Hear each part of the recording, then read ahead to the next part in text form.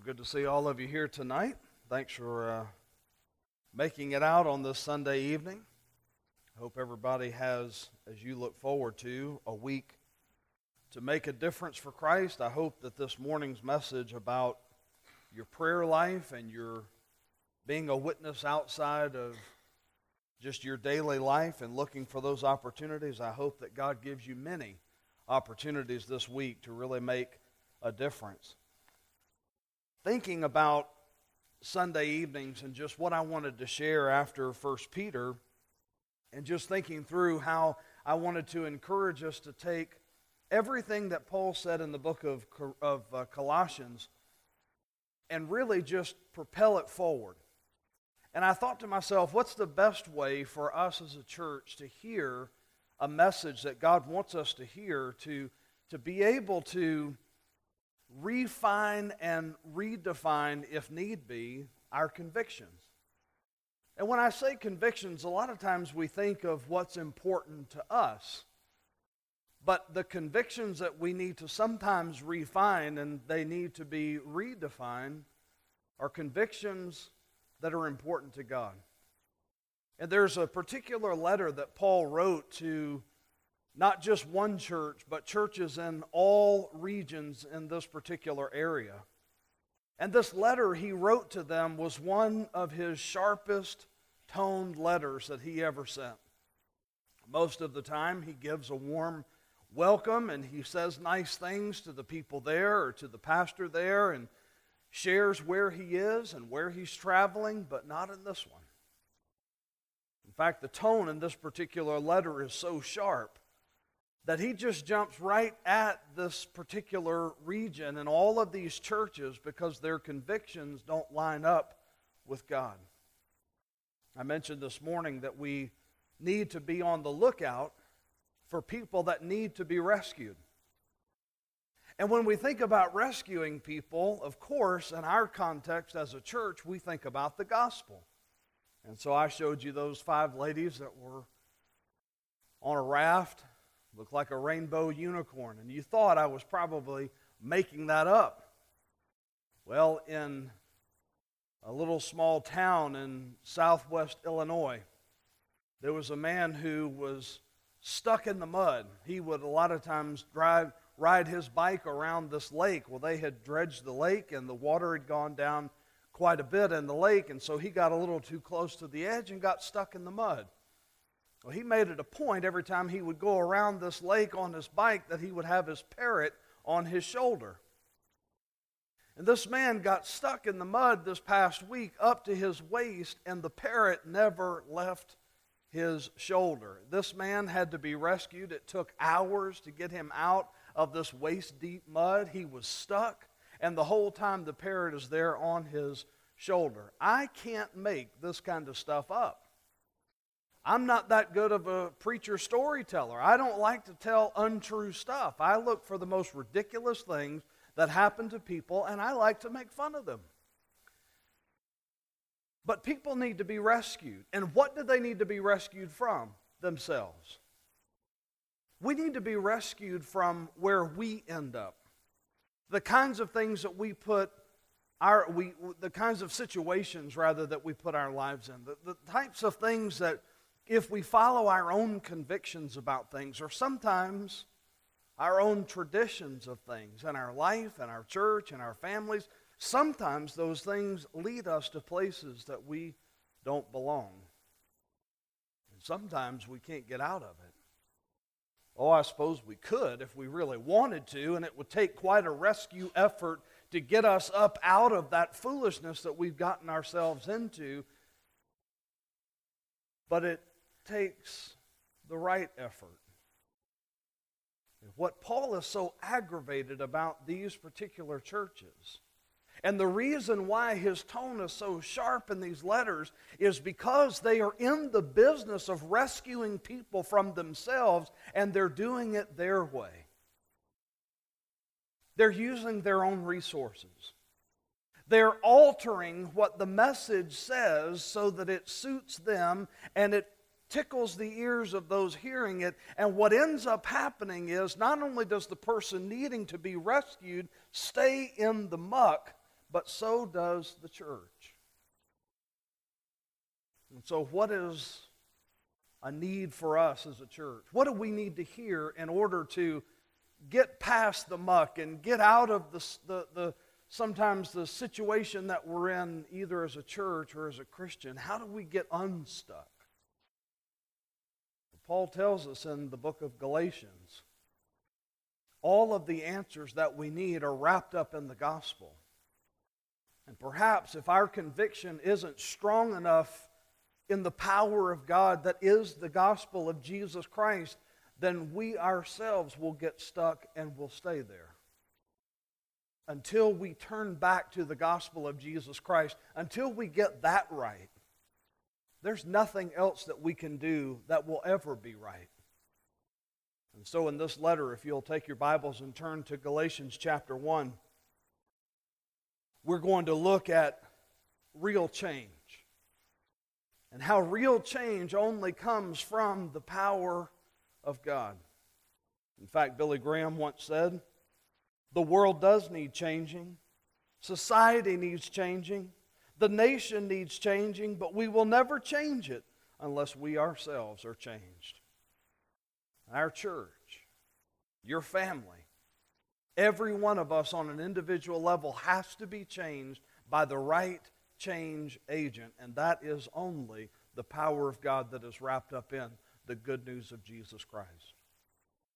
Listen to what Paul tells the church. In talking about being rescued, he mentions in these first 5 verses, in this half-hearted introduction, but also the reality of who he is, Paul says that he is an apostle, not from men nor through man, but through Jesus Christ and God the Father, who raised him from the dead, and all the brothers who are with me, to the churches of Galatia. So I'm going to pause right there because he is talking to every church in the region of Galatia. It would almost be as though we here at Columbia Baptist Church are reading this letter, and Paul says to all of the churches in the state of Kentucky, you're all in the same muck and mire. You're all doing the same thing. You're all having the same issue. You're all stuck in the same place, and I'm going to write one letter to you all. So this letter has deep application to every church, but it was written to an entire region. But did you notice what Paul said in the first verse? He said that he is an apostle, not from men, nor through man, but through Jesus Christ and God the Father, who raised him from the dead. Why does he say that? Because this is where the power of God comes from. This is where the good news of Jesus comes from. It is not from us. It is not from our church. It is not from a region. It is from God. And it is about Jesus Christ. Listen, anytime that a church begins to fall short of the glory of God, it is when they fall short of making a big deal out of Jesus. We can have all the ministries that it takes to reach people for Christ. We can have all of the missions efforts, and we can take all of the offerings, and we can go on all of the trips, and we can have all of the different ministries that touch every area of every family. But if it's not about Jesus wrapped up in the gospel, then it is all for no reason at all. Paul says he is called by God to do what he is doing, not from men nor through men, but through Jesus Christ. Verse 3, he says, grace to you and peace from God our Father and the Lord Jesus Christ, who gave himself for our sins to deliver us from the present age, according to the will of our God and Father, to whom be the glory forever and ever. Amen. I have a feeling Paul could have wrapped up the letter right there. Why so soon? Why just 5 verses into this letter could he have said, I'm done with you? Because this is the gospel. These verses, these 2 verses contain the power of God to set people free. He said, first of all, grace to you and peace from God our Father and the Lord Jesus. Friend, this is what every person needs. They don't need peace of mind, they need the peace of God. They don't need to have necessarily every physical desire met and every desire of their heart met. They need the ultimate peace from God that comes through grace that He pours out freely upon all those who believe. You see, we can as a church get wrapped up in meeting needs, which is not a problem. In fact, it is our responsibility to look to our community and find ways to impact people's lives by meeting their needs and meeting their sometimes their financial needs, sometimes their basic needs like their food and sometimes even rent and electricity, or sometimes just being a blessing to them through the schools and through community agencies. And all of that are things that we are biblically called to do. However, as we do those things, and what propels us to do those things is not our good nature, it is our second nature that comes from God. It is that grace that God has poured out to us, and through our doing, we also want to pour out grace upon others. That's why in Colossians this morning, Paul said, fill your mouths with grace. Not with harshness, not with judgmental attitudes, not with, I'm better than you. Or I told you you'd end up like this. Or what did you expect would happen? No, but grace that builds people up and not tears them down. They need grace and peace. And he says in verse 4, Jesus, who gave himself for our sins to deliver us from the present evil age, according to the will of our God and Father, to whom be the glory forever and ever. Amen. This is why we are set free in Jesus. To be delivered. Now, we love to sing songs about heaven. We love to sing songs about the future glory of God being revealed. We love to sing about the robes being washed in white, and we should. But the first taste of salvation that we get, Paul says, is in this present age. You see, the great mystery of being a believer is, and so many people have asked over the years, and that is, now that I'm a Christian, now that I have had all of my sins forgiven, can I just do what I want to? And then just feel bad about it later? Can I just sin how I want to, and God's obligated to forgive me now that I know that Jesus' blood can cover my sin? We know the answer to that is absolutely not. That's not why Jesus set us free. He didn't set us free to sin. He set us free from sin. But we have been saved in this present age so that our lives have been transformed. Our lives are different. And friend, what Paul is telling the church is the good news of Jesus Christ is the only thing that changes us now.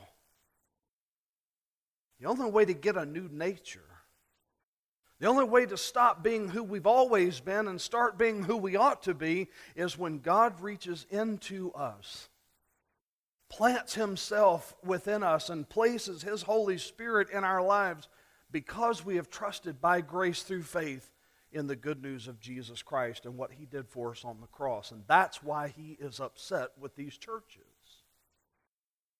because they've forgotten that. You say, Pastor, how could they forget? How could they take the gospel and change it? How could they take the most important foundation of everything we believe in as a church and alter it just to make other people happy? If you ask yourself that question, you've apparently not ever become familiar with human nature. Every church wants to be the greatest thing going. Every Christian wants to be looked at as though they have all the answers. Every family wants to act like they've got it all together. Nobody is willing to stand up and say, I'm the most broken person in the room. My life is the most jacked up. I have the most issues, the most problems, and I don't mind telling you, but by the grace of God, I would be dead right now. People don't like to say that, because it makes us look bad.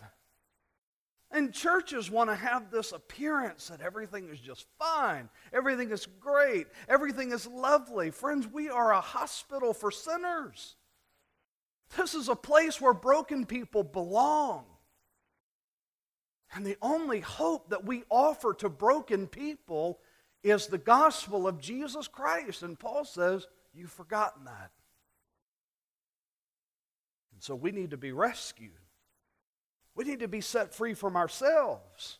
We need to be turned around, and sometimes we get used to doing a certain thing. We get upset sometimes when that certain thing gets altered, and sometimes we should. Sort of like a restaurant chain in Maine, fall mainly on the plain. No, a restaurant chain in Maine changed. Some of y'all will get that because you're cultured people. Some of you are saying, I don't get it. That's okay. It's what the internet's for, YouTube and stuff. But anyway, this chain altered their French fries. Since 1962, when they opened in Waterville, Maine, they had been serving crinkle-cut fries. But every month they had to change out the blades to cut the potatoes, and that was getting too expensive, so they went to just regular fries. And you would have thought that the whole restaurant chain had altered, gone from, hamburgers to chicken or something. All they were serving was grilled cheese. You would think, these people lost their mind. There were violent attacks on the management and on the business owners for altering the crinkle-cut fries since 1962. Nasty emails and violent threats. They were even shipping food to China. They heard all the way from China issues with the change in fries. Now I know here we are in Kentucky, and we're more sensible than people in Maine. And you can change up our fries, and we're okay with that, right? Well, this is at Bolly's restaurant in Maine. And one of the owners said, people think we're changing tradition. They said, we've given so much respect to the previous owners. Here it was, this executive decision to save money and to make it cost effective to get the fries, but it didn't come in the form that the people wanted. They want the fries the way they want the fries. Finally, somebody said, when somebody is hostile, you don't know where the end point's going to be. If you're getting into fights over French fries, you've got bigger problems. What do we fight about as a church? What gets our feathers ruffled? What gets us so excited for the bad? What makes us argue with each other? The shape of the fries? Or the fact that we have something to offer to the world that is approved by God? Now, there are some traditions that should stay. And by God's grace, if God's called us to serve crinkle-cut fries and we're going to pay for the blades, no matter what, we're going to take a special offering to buy the blades if that's what we need to do, if that's what God's called us to do. That's a tradition worth saving. However, the most important thing that we have to remember as a church is that people need to be rescued. And sometimes the packaging may be a little different. Sometimes the presentation may alter. Sometimes it may be a little bit more cost-effective to do it this way than that way. But if the essence and the core of what we're offering is the same, even if the form, the shape, and the style of it is a little bit different, by God's grace, just offer it. And let's give the people what they need to be rescued. There is a rescue effort, and then there is a renewal effort. People outside of the church need to be rescued. But Paul then turns his attention inside the church and said, but it's the church that needs to be renewed. As you're praying about people that you know on a personal level, people in your family, people that you come in contact with that need to be rescued, what is it that you're going to tell them? What is it that you're going to offer them? Well, we need to have that renewal as a church, that we get it. And what is it that we get? Notice in verse 6, through verse 10, the Bible says, I am astonished that you are so quickly deserting him who called you in the grace of Christ and are turning to a different gospel. Not that there is another one, but there are some who trouble you and want to distort the gospel of Christ. But even if we or an angel from heaven should preach to you a gospel contrary to the one we preach to you, let him be accursed. As we have said before, so now I say again, if anyone is preaching to you a gospel contrary to the one you received, let him be accursed. For am I now seeking the approval of man or of God? Am I trying to please man? If I were still trying to please man, I would not be a servant of Christ. Paul is amazed that the church has gotten the gospel wrong. The very core of who we are as Christians should never change. The very foundation of what gives us not only life, but eternal life. The very name that we call upon. The Lord Jesus, whom every prayer is in His name. The good news of Christ that sets us free, that should fill every song, every ministry, every message. Paul said, I am astonished. He is amazed and he is disappointed that they have, as he said, so quickly deserted him who called you in the grace of Christ. You notice that he says they're not turning from it, they're turning from him. The message that we say that is the gospel of Jesus Christ is not about a string of words that we preach. It's not about a long presentation that has adverbs and participles and nouns and adjectives. No, it is Jesus. The gospel of Christ is the person of Jesus, and when we're sharing the gospel, we're pointing people to Him. And Paul says if you turn away from the gospel, you're turning away from Jesus. Listen, we can't exalt Christ and downplay the message. We can't say that we're followers of Christ and yet preaching a different gospel. Paul says, first of all, there isn't another one. He says, but even if there was, even if someone came to you, even if an apostle came to you, even if an angel came to you, there is no other message. In fact, as Peter says in 1 Peter chapter 1, verses 18 to 19, he said, for you know that it was not with perishable things such as silver or gold that you were redeemed from the empty way of life handed down to you from your forefathers, but with the precious blood of Christ, a lamb without blemish or defect. John says in 1 John chapter 1, verse 7, the blood of Jesus, His Son, purifies us from all sin. If we turn away from the gospel of Christ, we are turning away from the blood that washes us whiter than snow. That is to turn our back on the one who shed His blood, the one who deserves our life, the one who has given us life. Friend, ask yourself for just a moment, how important is the good news of Jesus Christ to you?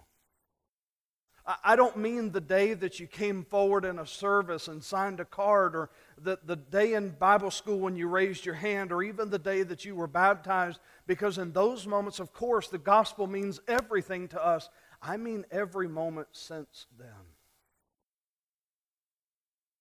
How important is the good news of Christ to you when you go to work? How important is the gospel of Christ when you're talking to your children and your grandchildren? How important is the gospel whenever you're conducting business or you're talking to someone outside of your home or on the telephone or through email or text? How saturated is your life with the gospel of Jesus?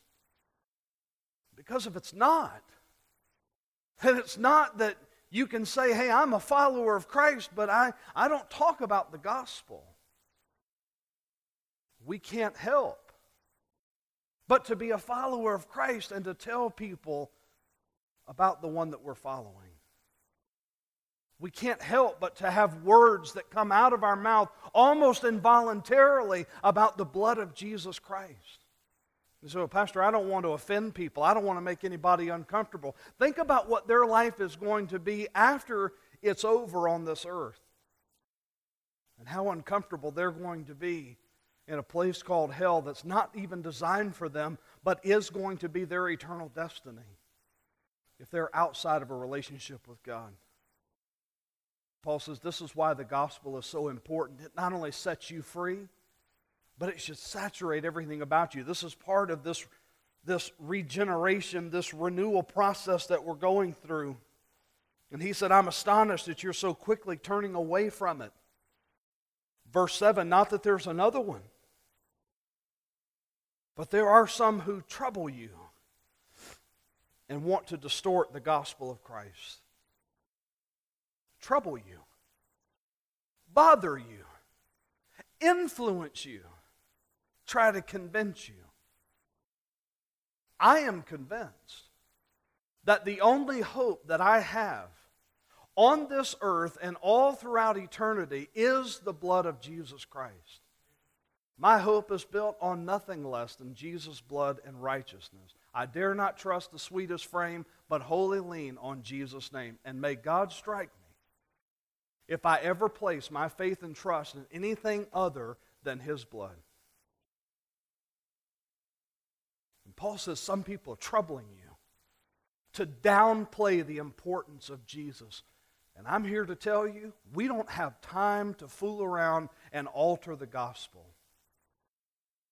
I don't care how big the community is. I don't care what size the membership is of any church. I don't care what you do for a living or how long you've been retired from active duty necessarily, or how many people you come in contact. We all have a responsibility to reach someone.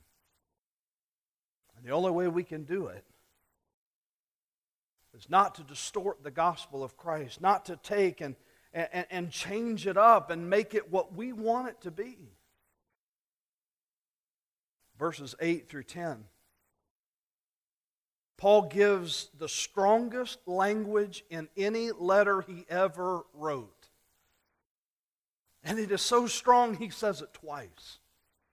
I want you to pick up on it, and then I want to leave you with a few thoughts. He says, but even if we, verse 8, or an angel from heaven should preach to you a gospel contrary to the one we preached to you, let him be accursed.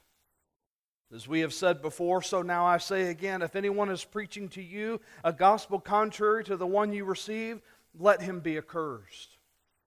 That word accursed is anathema. It is the strongest word that Paul uses in any of his language. And he is literally saying if somebody alters the message of Jesus Christ, may God at that moment consider them cursed.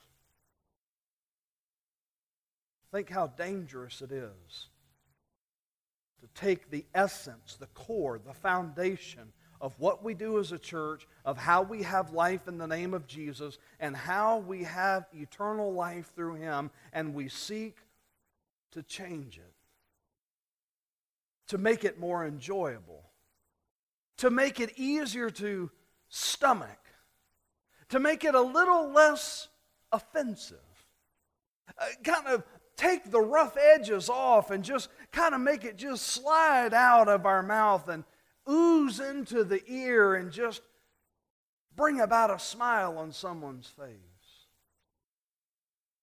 Gone are the days when people would come into a church and respond to the gospel of Jesus Christ with tears and brokenness and sadness, and realizing that if their life in that moment was over, that they would spend the rest of eternity separated from God. And because of their own sin, because of the decisions they made in their life, because of how far off the mark they had missed the glory of God, they were broken over their sin and poured their heart out to God. And now Paul is saying, if you mess with that, if you alter that, if you change what God is going to do in the life of someone that needs to be saved, may God consider you cursed. That's the strongest language that Paul gives in any letter he wrote. I frankly decided a long time ago to say whatever the Bible says. Gets me in trouble sometimes. It keeps me out of trouble a whole lot of times. But I have become convinced, and I will forever be convinced, that whatever God says is what I need to say, and whatever God says is what our church needs to say, and whatever God says is what you need to say. When I was a kid, growing up in South Louisiana, I had what we called woods back behind our house. A lot of trees, a lot of, undeveloped land. And on the street that I lived on, I had about 5 or 6 friends of mine that were about the same age. And we all lived pretty much on the same side of the street, so our houses backed up against all of those woods, and we had bike trails, and we would take our dad's machetes, and we would, clear a path. Well, one day we had a big enough area that we decided to build a clubhouse. And we found some pallets, and we found some boxes. I mean, this was fancy. And we made ourselves a club. We took some paint, and we painted our names on the inside of that clubhouse, which was only big enough for about 2 people at one time. But we painted our names on the inside of that clubhouse, and we had all these rules that everybody had to follow if they wanted to be in the club. Now, what you have to understand is none of us had to abide by those rules because we were the founder of the club. But anybody who wanted to get in the club, they had to follow our rules, and we had to make sure that they knew what those rules were. I can tell you right now that club died pretty fast. We didn't get any takers around the neighborhood to join our club and do all this stuff that we had said that they should do, and so it just went back to being about the 4 or 5 of us having a good time riding through the woods. But that little lesson taught me that if, as a church, we look at ourselves as a group that's similar to a club, and we come up with all of these things that we want people to do, and we may write them on the wall or put them down on a sheet of paper and tell people, now listen, you've got to do all of this stuff and you've got to be like this. Now, we didn't have to do it, but if you want to be part of us, then you have to do it. Our club is going to die pretty fast because God's hand is not going to be on it. But if we say to every person that walks into the doors of this church, we look them eyeball to eyeball and we say, I don't know where you come from. I don't know what you've done. I don't know how bad it is in your house, and I don't know who has called you what and thinks what about you, but I am the most broken person in this place, and I don't mind to tell you that I need Jesus too. If we can do that, if we could point people to Jesus and say, friend, the only hope that you have is Jesus' blood. The only thing that can change you is not being a part of our club, but being part of the family of God. The only hope that you have is admitting that you're a sinner and trusting in Jesus, that when He died on the cross, He died for your sins. And by placing your faith and trust in Him, you can be eternally saved and you can be born again. It's not about our club. It's not about our rules. It's not about our pews. It's not about us. It's all about Him. And Paul says, let's make sure as a church we never forget that, because that's the kind of ministry that God is going to bless. People need to be rescued, and churches need to be renewed. And that's when God will begin to move in ways that we can only give Him credit for. Is that something you're going to pray about this week with me? And say, God, would you renew our church to fix our eyes on the gospel of Jesus and only on Him? God, would you call us to be faithful, that the conversations that we have, that the people we come in contact with, that we will point them to Christ? That while we may do good things and we may do good ministry and we may meet some needs, Father, the most important thing that we could ever do is to tell them the truth about Jesus. We may get some stuff wrong. We may not do everything right. But by God's grace and for His glory, let's make sure that we get the good news of Jesus right every single time. Would you pray with me? Father, we're so thankful to be called your children. There is absolutely nothing within any of us that is deserving to be saved. There's no habit that we have. There's no redeemable factor about our life. There's nothing nice and lovely about us that we deserve to be saved. Father, we are sinners that fall short of your glory. But because of your love, you sent your one and only Son to die in our place and for our sin. And the only hope that we have is trusting in Jesus. God, if there's any person here tonight that needs to trust in Christ, any person listening on the radio that needs to know Jesus personally, God, may today be the day, may tonight be the night that they come in contact with you, confess their sin, and are born again. God, may you continually renew our church to be a place of hope where broken people can be put back together through the grace and mercy of the Lord Jesus Christ. For it's in Jesus' name that we pray. Amen.